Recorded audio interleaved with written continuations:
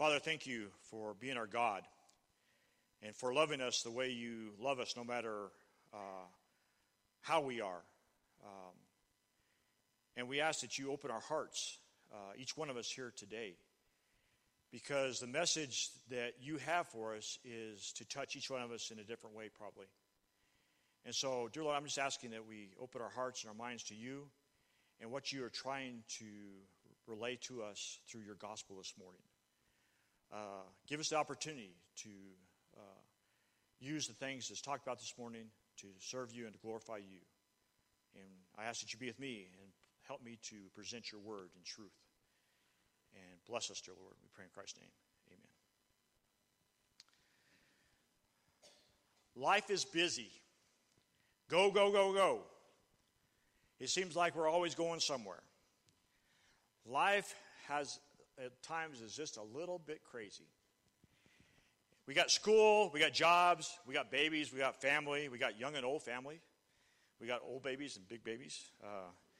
We got sports, we got music, we got scouts, and we got whatever else. We've all got things to do. And it just goes and goes and goes. So I want to start out this morning by just looking at an average day for most individuals. Now you're going to have to fill in some of these spots, I know, because we're all a little bit different, but I think this is a pretty good average for most of us. Most of us get up from a so-so night's rest. Some are better than others, some are okay. But we get up, no matter what, we have to start our day. We hope to have a little bit of quiet time to spend in God's Word or in prayer. And sometimes that works and sometimes it doesn't. Then it's off to the breakfast table to get a quick something out as we run out the door. Stop by Starbucks or one of the coffee shops to grab a cup of coffee, and it's go, go, go. Off to school, off to work. Some of us are in carpools, hauling kids here and that, hauling parents here and there. And then some of us are taking care of babies. Some of us are taking care of aging parents. So then we're off to the doctors. We're off to fixing meals for them. We're off to changing diapers, both big ones and little ones. We have all these things that we have to do, and it's just go, go, go. Seems like life is just one thing after another. But then after school, after work, we come home, and if we're lucky, we have time to sit down as a family and have supper together. Sometimes part of us is there. Sometimes all of us are there. Sometimes we're grabbing it through Chick-fil-A on our way through to the scout meeting or the PTA meeting or whatever other activity might be. All our nights have something different involved. Monday nights, we got Monday football. We got to watch Monday Night Football. Tuesday nights, we got meetings, activity meetings, PTA meetings, scout meetings, some kind of meeting we got to go to. It might be a children's home auction committee meeting. There are all kinds of meetings we got to go to. Wednesday night, we try to squeeze in Bible study and some time for rejuvenation, to be built back up, to fellowship with the fellow brothers and sisters here in Netherwood. Might be a school concert, might be some kind of activity at school we have to go to. Then Thursday night comes, and now we got Thursday night football. The playoffs are starting, baseball playoffs, so we're going to have that every night of the week once the playoffs start, if you're into baseball. Then it's basketball season. It's always something that keeps us busy.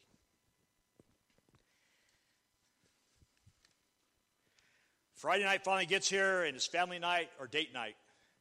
And we go, and we just crash, and we don't do nothing. We're too tired to go out. We're too tired to plan something. We're too tired, so we just rest. Then the weekend starts, and man, our weekends are just totally crazy. I'm not even going to try to list everything people do on weekends. You can imagine what your life's like on a weekend. And we look back and we say, man, this is crazy. We just got to slow down. So we plan a vacation. Let's plan a trip. Let's go on vacation. We can get rested and rejuvenated. We get charged up again. So we plan a trip. Well, we're spending all this money on this trip. We got to go, go, go. We got to go, go, go. And by the end of the trip, we're saying we got to go home to rest because we're too tired from our vacation that we planned to rest on. Life is just crazy. We see in Exodus where Moses is getting ready to lead the Israelites, sorry about that. They're getting ready to lead the Israelites out of Egypt. And they're not sure when it's going to happen. And they're not sure what's going to go on there. But they know the time is coming, and they won't have much time when it's time to leave. We see in Exodus chapter 12, verses 31 through 32, and he summoned Moses and Aaron during the night and said, "Get up, leave my people. Both you and the Israelites, get out of here, go. Worship your God and as you have asked. Take with you your flocks and herds, and you ask and leave, and also bless me." He's throwing them out, but he's asking, bless me before you leave. He knows something. Now the Egyptians pressured the people into ordering them and sent them out quickly of the country. And they said, "You're going to die." So the people took their dough and their leaven and their kneaded bowls and wrapped up their clothes and left. They left in a short time. So we have this great nation of people that are leaving, and they're going out at night. Pharaoh's thrown them out. And so they continue on. But it didn't take long for the Israelite people to start complaining and grumbling. We had it better in Egypt. At least we had food back there. We had this, we had that. They cried and complained and cried and complained. And it seemed like no matter how big a deal that God did for them, it wasn't good enough. He parted the sea where they'd be saved from the Egyptian army. He gave them food every day to eat. He provided water for them. He did all these things for them, but yet it was never good enough. The big, huge things were never good enough. It didn't seem to change their outlook on life. It didn't seem to change their attitude about what was going on. We today have the same problem at times. All we look at is the bad things and the things going wrong in our lives. We look at around us and all we say is, why can't something good happen? Why does all bad things happen to me? Why does all bad things happen to us? Why is all this going on? So as I was thinking about this, I wanted to look at some verses from some examples that Jesus gave to us. And I know that these examples probably are going to be a little, some people might say they're taken out of context, but I want us to look at what happens before the miracle happens. Okay? Because I know there's a big miracle, and that's a big thing. It's a big deal. But let's look at what happens before the miracle. First scripture we're going to look at, and these all changed people's attitudes and their conduct, or what were they thinking, I guess you should say. First one we're going to look at is Luke 2, 45 through 47. Jesus went to Jerusalem with them and stayed behind, and his parents come back looking for him. And he'd say, and when they did not find him, they returned to Jerusalem searching for him. And after 3 days, can you imagine looking for your 12-year-old son or grandson or granddaughter for 3 days and you haven't found him? It'd be a little panic time, wouldn't it? After 3 days, they found him in the temple complex, sitting among the teachers, listening to them and asking them questions. And those that heard him were astonished at his understanding and his answers. He was taking time to listen and to ask questions. Luke 5, verses 12 through 13. And while he was on his way to town, a man was there who had a serious skin disease all over him. He saw Jesus, fell to his face, and begged him, "Lord, if you are willing, will you make me clean?" Jesus reached out his hand and touched him. Jesus reached out his hand and touched him and said, I am willing, be clean. The gentle touch of Jesus calmed the situation, and then he was healed. John 6, 5 through 9. We're all very familiar with this story. The disciples and Jesus are out, and Jesus has this huge crowd coming towards him.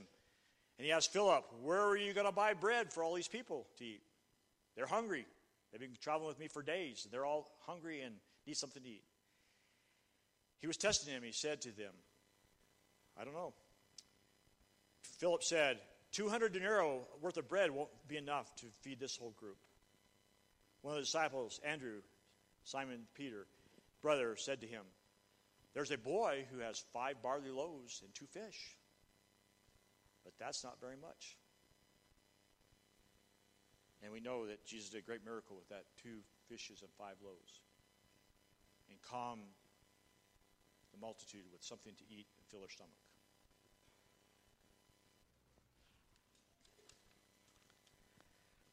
Little things can change when our attitudes are bad, or we're grumbling, or we're upset, or whatever. I want to tell you about a story that happened to me and some others.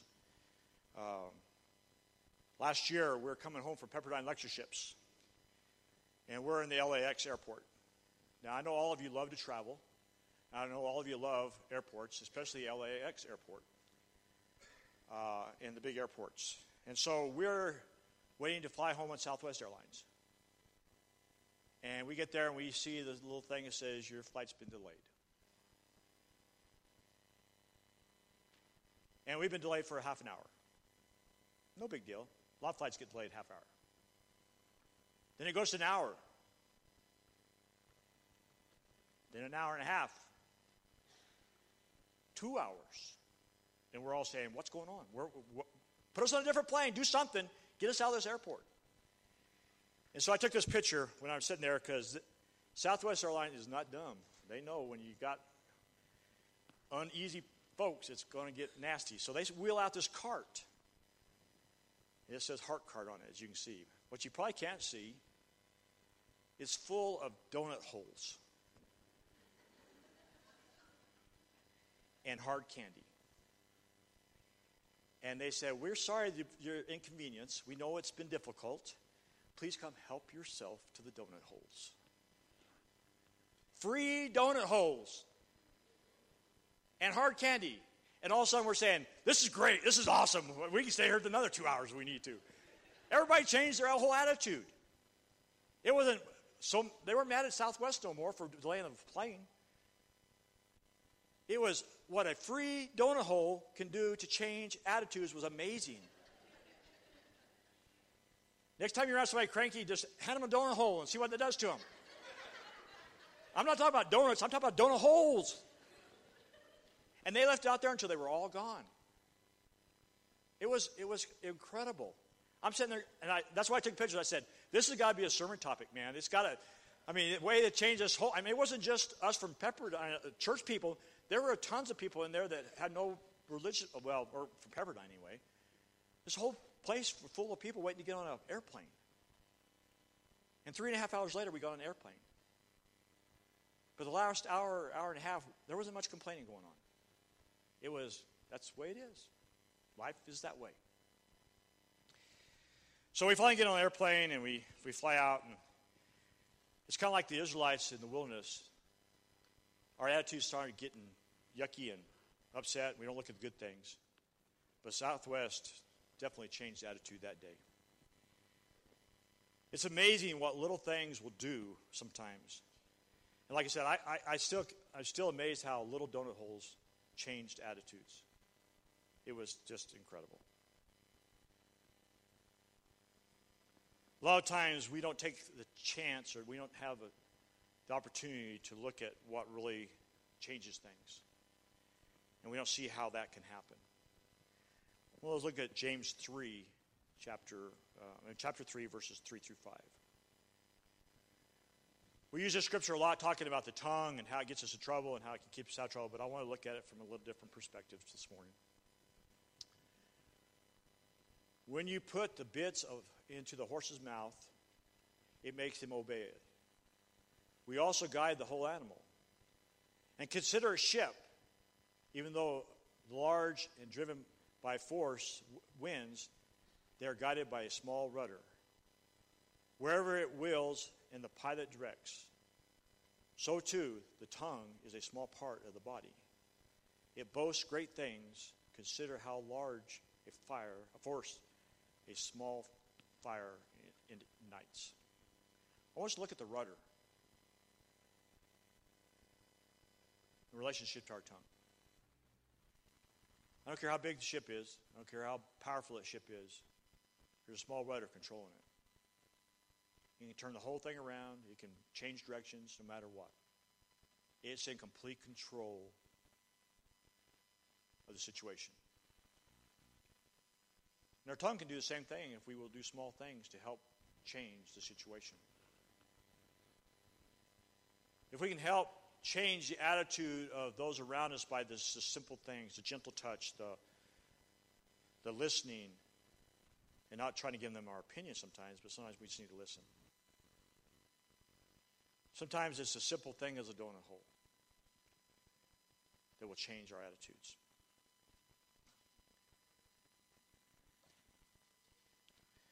There are times in our lives that we don't think about the changes that can happen.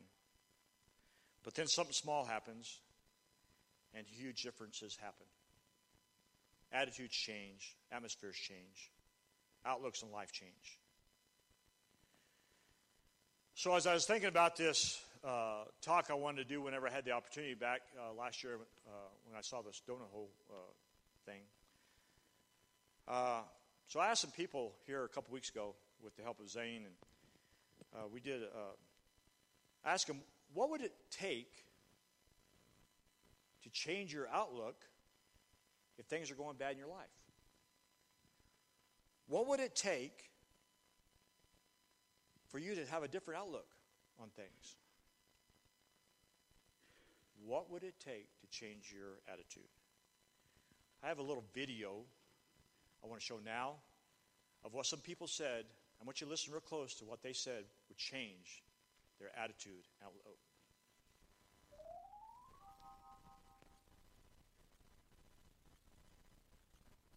Like if somebody says something nice to me, or especially if they give me a compliment.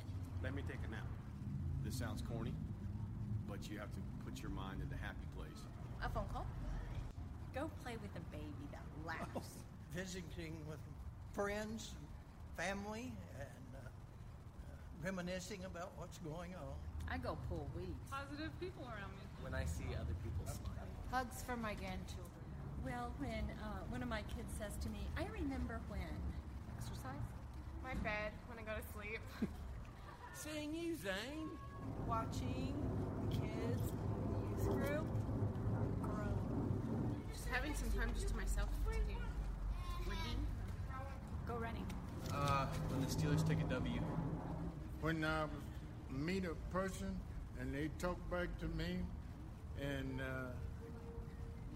being real nice, that is hallelujah. A hug. Elk hunting. Someone walks by and says, hi.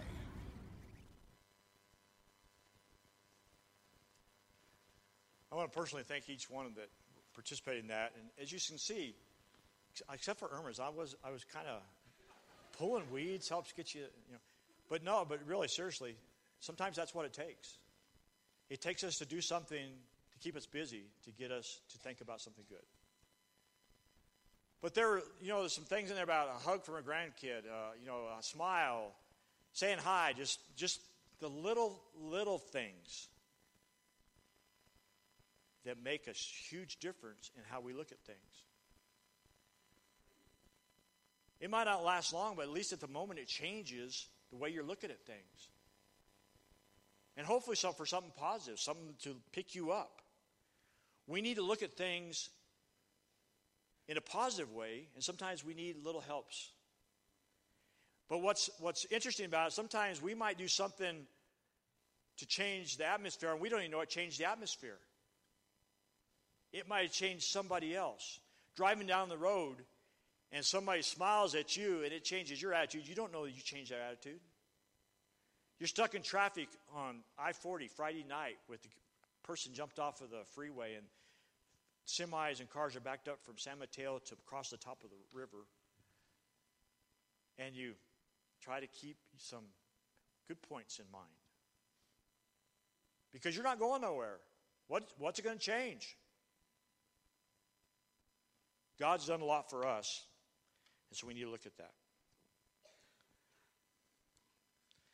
And sometimes we don't know how it affects other people unless they share it with us. All we need is to do things, the little things that we know will help. A smile, a gentle touch, a hug, a thank you, a recognition. I'm thinking of you. A little text message that says, hope you're having a good day. Praying for you. Changes attitudes in a huge way. Christ loved us so much that he went to the cross for us. That's a big deal. How hard is it for us to love one another and do something nice and easy for somebody? We can change the world that's around us by little things. We're not going to change the whole world, but we can at least change the world we're in. Let's look at Numbers 6. Preston read that for us, did a really good job reading that for us this morning, 22 through 26. And the Lord spoke to Moses, saying, speak to Aaron and his sons, saying, thus you shall bless the people of Israel, and you shall say to them, the Lord bless you and keep you. The Lord make his face to shine upon you and be gracious to you. The Lord bless you and keep you. The Lord looks upon us, and all he wants from us is to show a little bit of love, a little bit of kindness. So as we go out this week, let's think about the little things that will help bless people that God has asked us to bless them with by showing his love. Shall we stand and sing? Savior, like a shepherd, lead us, much we thy tender care. In thy blessed Master's feet us, for our new cycles prepare.